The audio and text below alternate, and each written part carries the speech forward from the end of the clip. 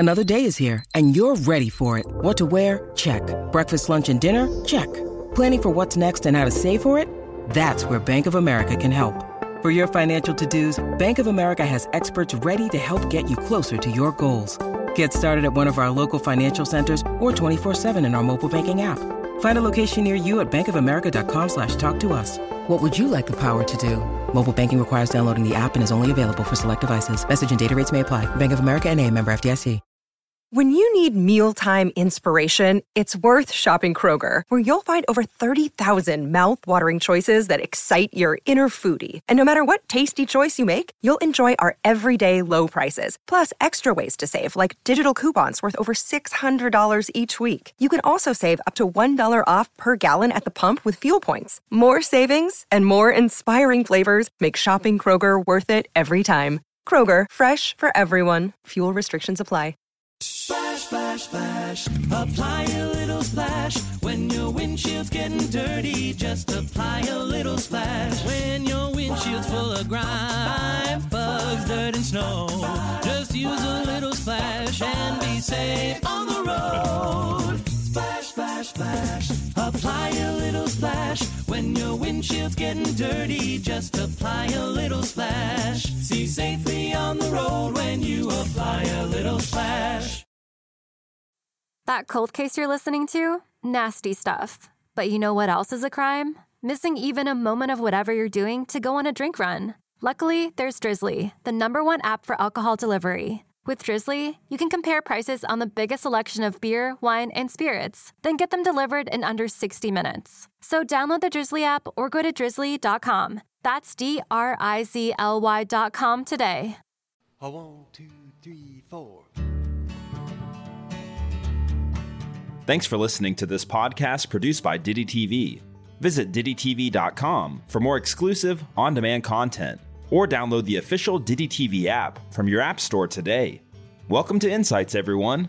Today we're excited to share a recent conversation with Nate Hiltz of Canadian folk and bluegrass ensemble, The Dead South, a gold-certified group that's gained a cult following over the last decade for songs like In Hell, I'll Be in Good Company, Banjo Odyssey, and many more. And now, featuring some of their favorite bluegrass and rock covers, like People Are Strange by The Doors and You Are My Sunshine. The Dead South will release Easy Listening for Jerks, Parts 1 and 2, on March 4th, 2022, via Six Shooter Records. In this conversation, Amy Wright and Nate dig into the making of those albums, the history of the band, how some of their most popular songs originated, and a whole lot more.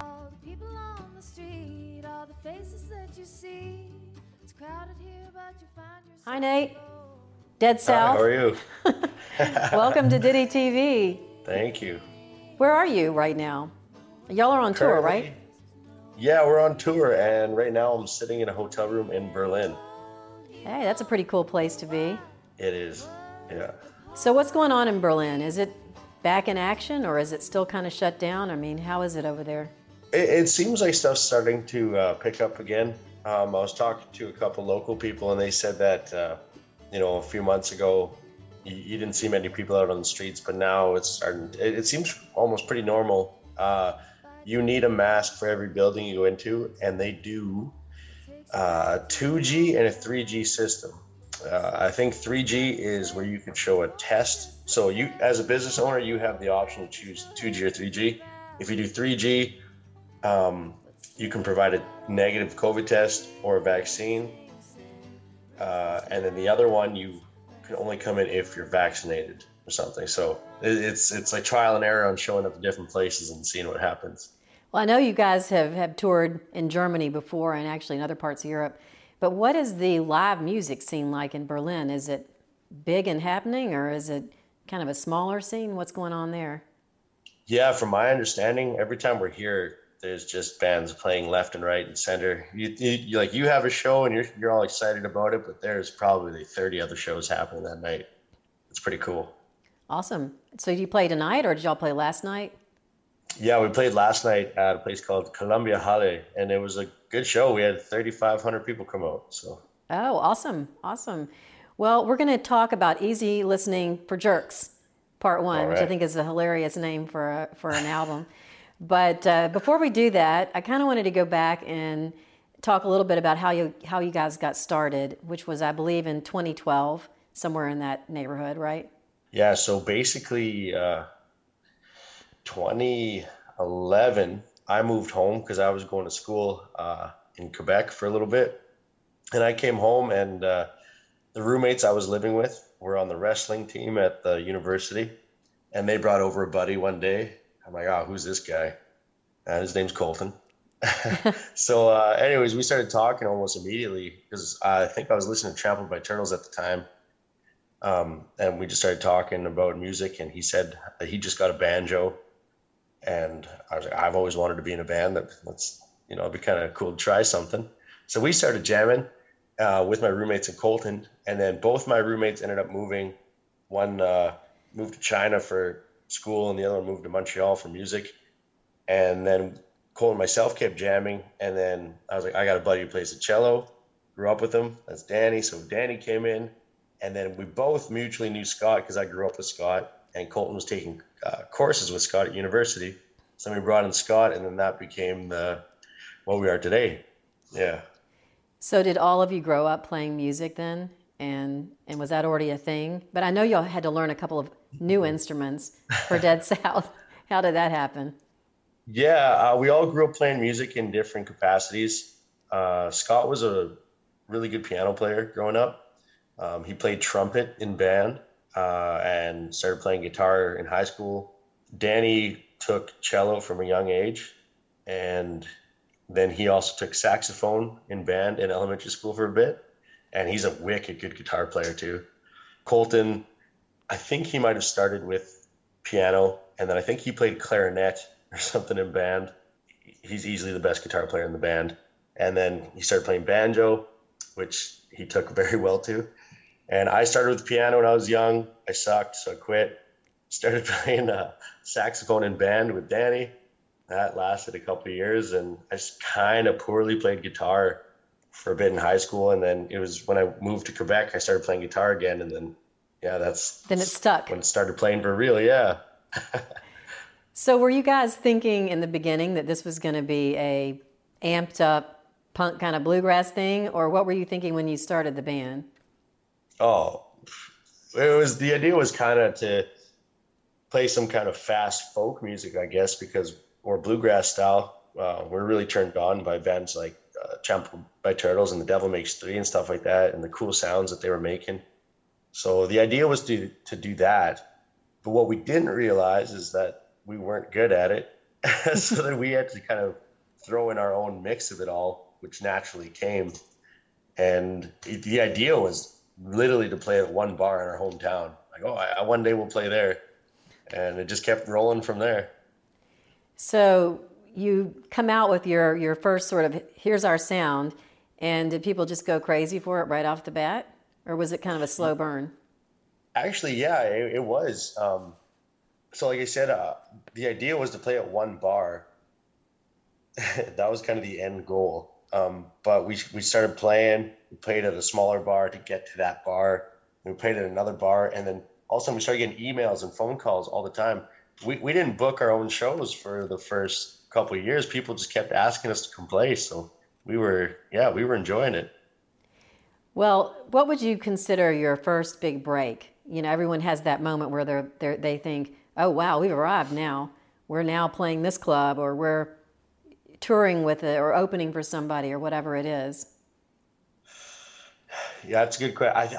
I'm going to start even further back from that. I think the first moment that we ever thought that this was something was when you look down in the crowd and people are singing your lyrics back. And that was cool because it's not even in your own city, and we had just started. So that's like, okay, we got something going here. People are digging this. I think when we went to Europe for a first time, because before that we were just touring around Saskatchewan and Alberta and Canada, just kind of hopping around to bars and festivals. And then we went to Toronto for Canadian Music Week, and someone saw us there. His name's Jörg Tresp, who runs Devil Duck Records in Germany. And he was just like, as soon as I saw you guys, I wanted to book you and sign you. So like, oh, that's really cool. So next thing you know, we're going to Europe and we're starting to play over there. So I think that was kind of the first moment of like, oh, some sort of making it, I guess. So is that the German connection then? That's how y'all moved over there and actually have an audience over there as well? It was through him? Yeah, exactly. Yeah. And we did that pretty early on. So we started in 2012. In 2014, we met Jorg, and then we started coming to Germany 3-4 times a year, pretty much. Well, you're obviously Canadian and you played in Europe, but was that before you actually started touring in the US, or were you doing that already? No, actually, getting into the US was a late start. 2015, we did a quick little run because we got accepted to play at Americana Fest and also at Muddy Roots. And then we booked maybe 3 or 4 shows around that kind of thing. So that was it. And then we tried coming again in 2017. And we got denied at the border because the paperwork wasn't done right. So we had to turn around and scramble, and then we made it. You crazy Canadians. Yeah. I mean, they're not going to let you in, I tell you. I know. Oh, it was so scary, too, because we were at the border for 8 hours maybe that day. It was so long. That's terrible. And then at the end of the day, he calls me in the back room, and they're like putting their gloves on. I'm like, oh, no. And then he throws down a stack of paper, and he's like, I can go through all of this and basically ban you guys for 5 years. But that's a lot of work for me. Or you can go home and figure your stuff out and do it properly and come back. We're like, oh, yeah, we'll do it properly. Yeah. But, yeah, since then, since that moment, we kept coming back. Well, you know, I had one of those incidents at the border, but I was coming in from Mexico, and I thought I had lost my passport and I'd gotten a new one, but then I refound it in my house, and I'd put it in this folder. So when I went to travel, I grabbed the wrong one. It was the one that I had said had been lost. And as I'm trying to come back in, they're like, you're traveling on a stolen passport. I'm like, no, that's me. That's my passport. This is my own stolen passport. I stole it myself.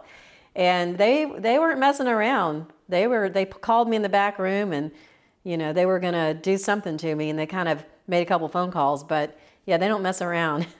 So, no, they don't. So you guys went home and you got yourself together. And I know we had you in at Diddy, I think it was 2018, somewhere in there. And so that must have been when y'all were first kind of coming to the States, I suppose. Yeah, that was our first time ever being in Memphis or anything like that. So it was really cool. So thanks for having us in. That was awesome. No, it was totally fun. And we got introduced to your music. And one thing that has always sort of struck me is that, kind of like you said, that you didn't intend to play just straight up bluegrass, or you felt like you couldn't quite play straight up bluegrass. And now you have your own sound, and it's very unique, which is very cool. And then it almost seems satirical, like you're poking fun a little bit at the whole thing. And you all of your songs and music seem to have a sense of humor about them. Yeah, I think like the main thing about us is we don't take ourselves too seriously. You know, we're out there having fun and playing music. And I think a lot of people forget that music is fun and can be. And we just try and really hold that true and strong. And we poke fun at stuff, and we try and just have a good time. Well, I think it was In Hell I'll Be in Good Company and Spaghetti. Is that the other one? Yeah. So when we recorded you guys at Diddy, those songs went through the roof. I mean, in the number of streams that we had on those two songs. When you wrote those songs, for example, or when you write any song that becomes a hit, I should say, did you think those were the hits, or were you surprised? I think it's always surprising when they are. In Hell, that song kind of came about because only 3 of us showed up to a jam one day. I think it was Scott. He couldn't make it for some reason. So we're sitting in Danny's garage, and I was just like, oh, man, we should do something with just cello and banjo. I think that'd be really cool. Danny started plucking chords and then whistling out the melody almost immediately. And it was like, that's going to be fun. So, yeah, the idea was just it's going to be fun. And then, yeah, the song took off. And it's pretty crazy. So even like Spaghetti, I didn't know that would, even like the name Spaghetti, you know, people give me flack all the time. I'm like, guys, you know, it's good. But, yeah, no intention of, or no thoughts of thinking it's going to go well. It's just like, I like it. It feels good. And then you just kind of hope people like it as well. Well, and sort of famously, you guys wear the same sort of clothing.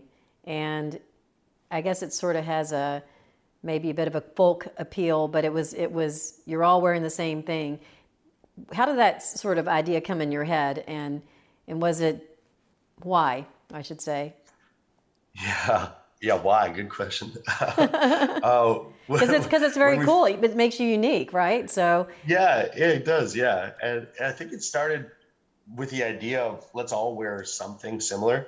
So I think our very first show ever, we all wore hats of some sort, and the next show we all wore plaid shirts, something like that, where we'd all just always look the same.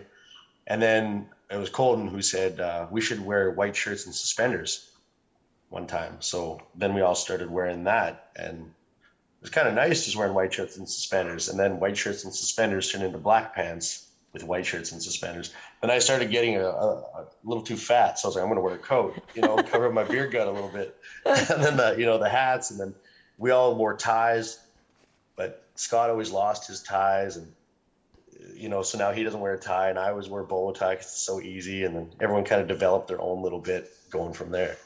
Do you ever look out and people are wearing the same thing when they come to your shows? Yeah, you get a lot of that. You get people wearing white shirts and hats and suspenders. That's got to be trippy, like you said, when someone is singing your lyrics and they're mimicking the way that you dress. And I mean, from where you started, that just has to be a trip. Oh, it is. Actually, the biggest trip is we were in a bar. I think this might have been in England somewhere. Well, we walked into a bar and there's people dressed up like this.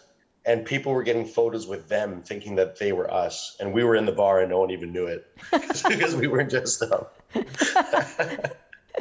That's actually very funny. That's very funny.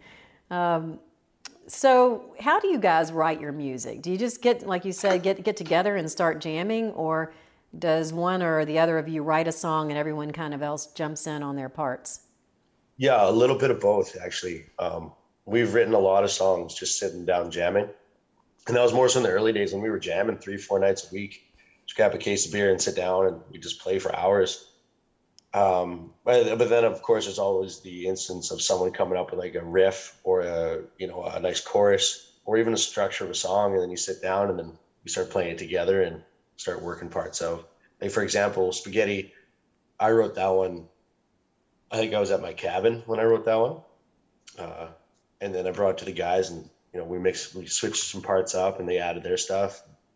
Broken Cowboy, I wrote that one just by myself kind of thing. And yeah. So what were you guys doing during COVID? You were in Canada, I guess. And were you writing, playing music, producing stuff? What were you doing? Yeah, not much writing. I wrote a couple of songs over COVID. I know the other guys were playing around with some stuff. Colton got into coding, so he started making video games and stuff like that. And now he does a lot of jiu-jitsu, and he also started doing Twitch, this online thing where people can watch him play banjo and video games and stuff like that. So he spent a lot of time doing that.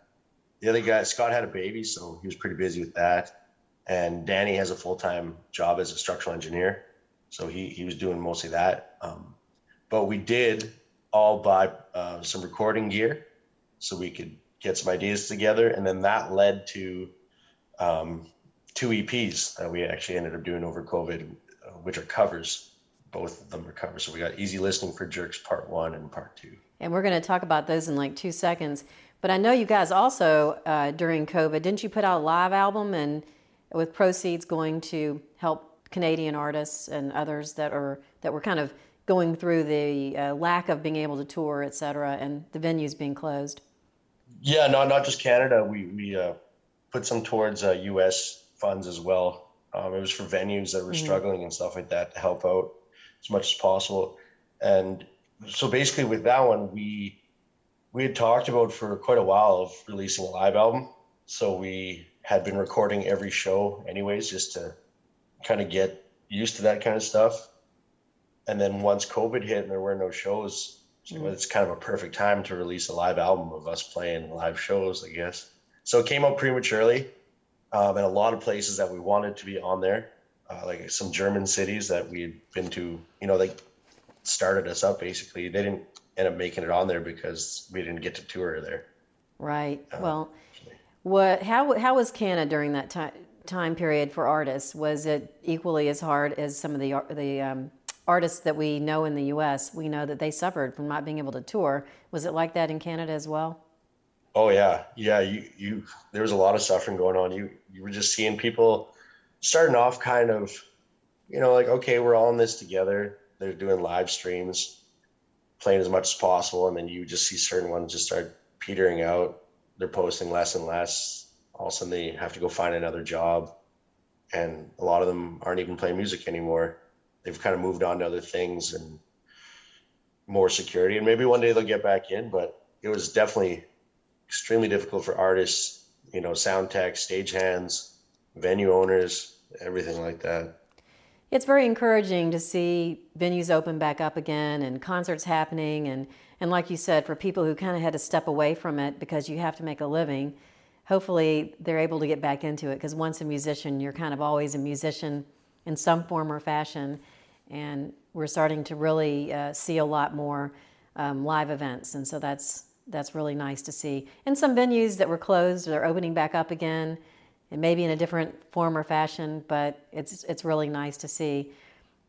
So let's talk about Easy Listening for Jerks Part 1. So how did y'all come up with the name for that album? Wait, and there's got to be a Part 2, right? Because that's Part 1. So there's a part two. Yeah. Well, the idea just kind of for doing EPs in it. So these are cover EPs is what they are. And over the years, we'd kind of talked about the ideas of doing covers and just kind of being like more true to something. For example, maybe do a strictly bluegrass EP, maybe do a strictly metal EP, but with our instruments, just kind of have fun and do stuff like that. The name, we were just sitting around somewhere and I was like, oh, Easy Listening for Jerks. That sounds funny. So I threw the idea out to the guys and they all laughed. So like, okay, that's good. And it's not a diss at anyone. Obviously, it's just us having fun. I thought it'd be good. So the first one we recorded all 6 of them at our homes individually. So Scott lives in Kelowna, which is about 16 hours from where we live. So I'd do a part, send it to Colton. Colton would add banjo. He'd send it to Danny. Danny would add cello. He'd send it to Scott. Scott would add his harmonies and mandolin and stuff like that. So that was the first time that we actually engineered and produced our own little EP. So that was kind of cool.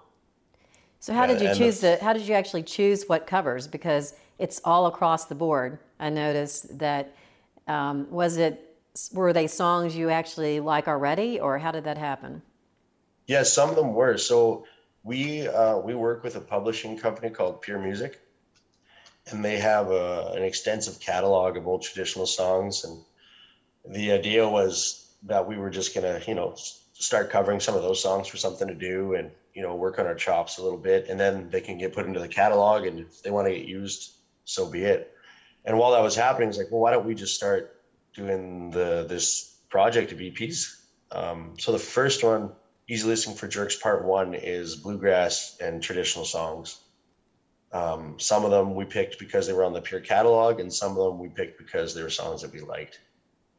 For example, You Are My Sunshine, that was on the catalog. Matterhorn was not. That's just a song that we really liked and wanted to try it out. You Are My Sunshine is one of my faves. I love that song. Right. Yeah. So what was it like to produce your own EP versus having someone else produce it? And what was that experience like? And was it better, worse?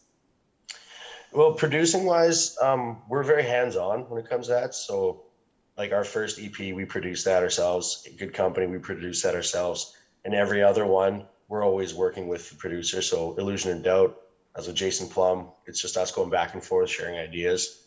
And then Sugar and Joy, same thing with Jimmy Nutt at the Nut House. We're going back and forth, sharing ideas and like, oh, that'll sound cool. Why don't we try that?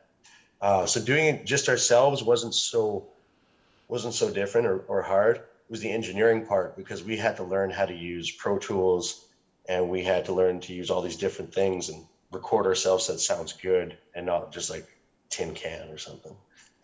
Well, when you came out of it, did you feel empowered? Hey, I got this from a technical perspective?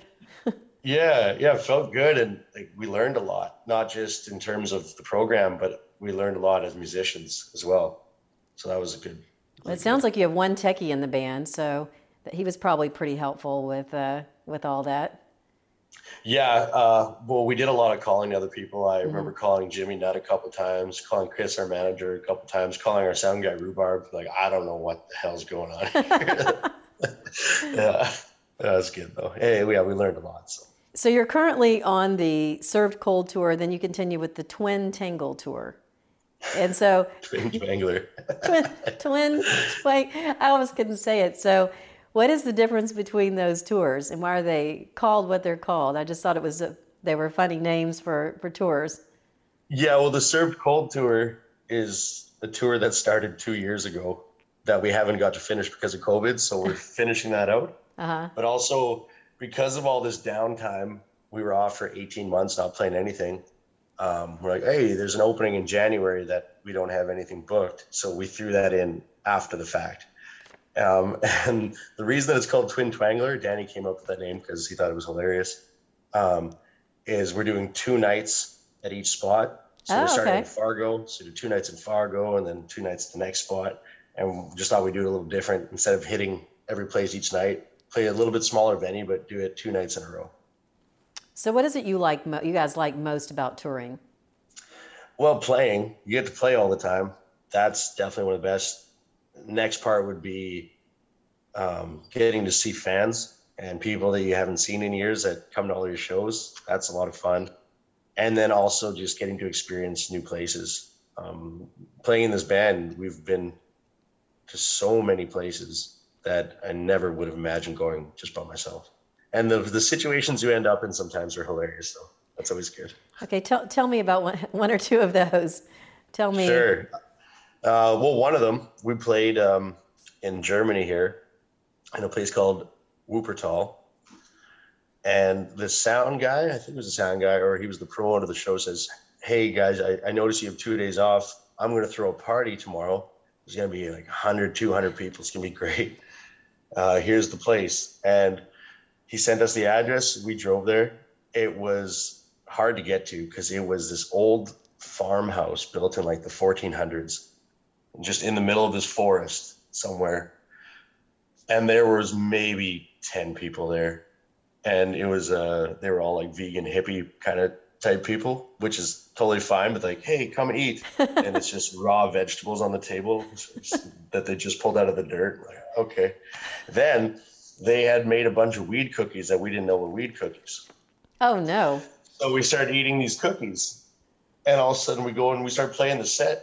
And we're playing, and then all of a sudden everything just kind of like slowed down. And I looked around like, what the hell's going on? And everyone's like, I think I'm tripping balls, man.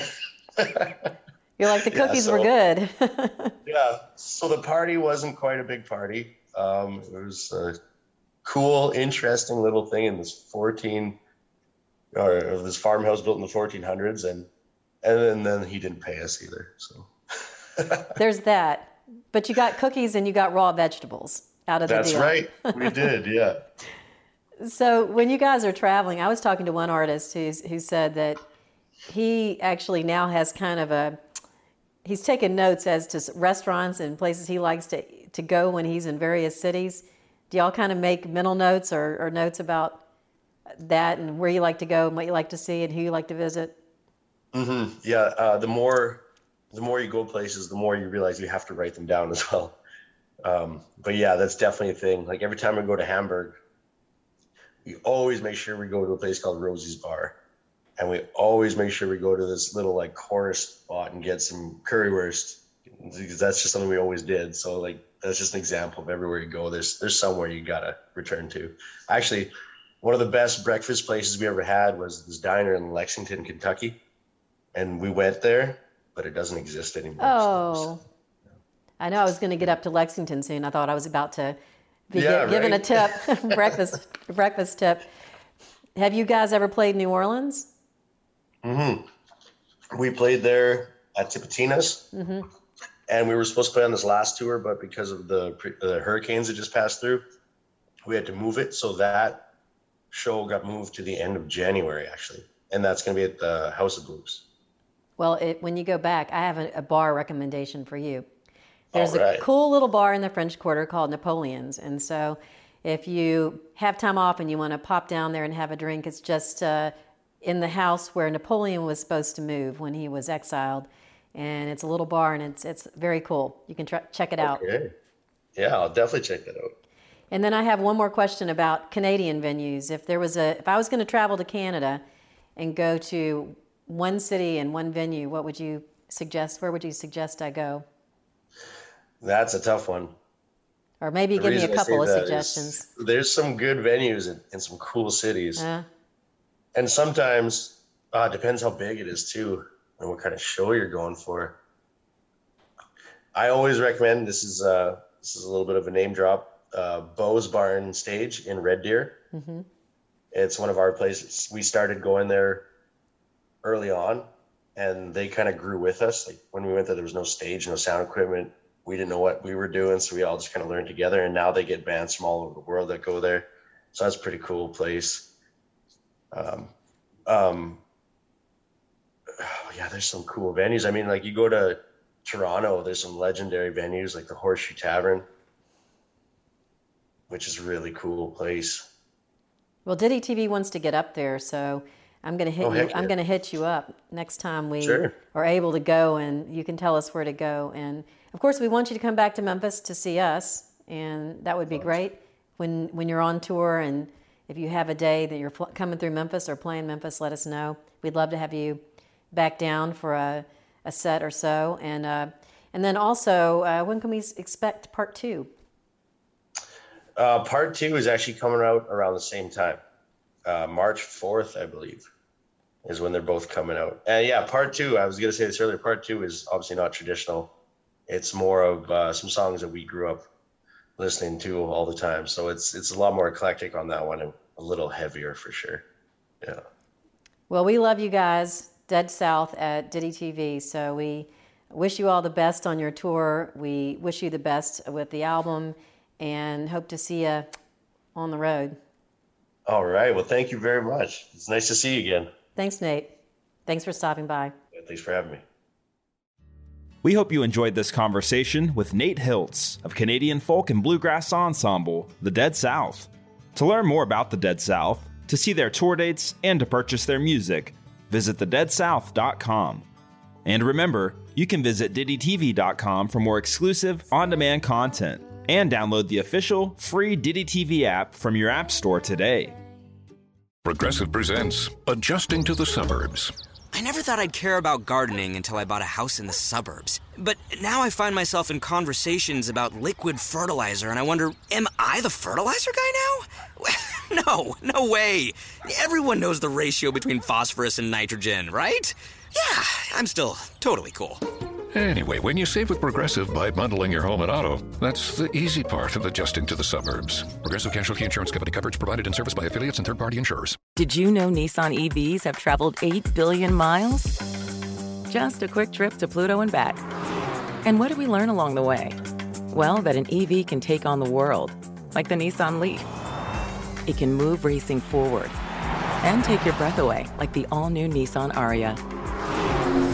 We learned to make EVs that electrify.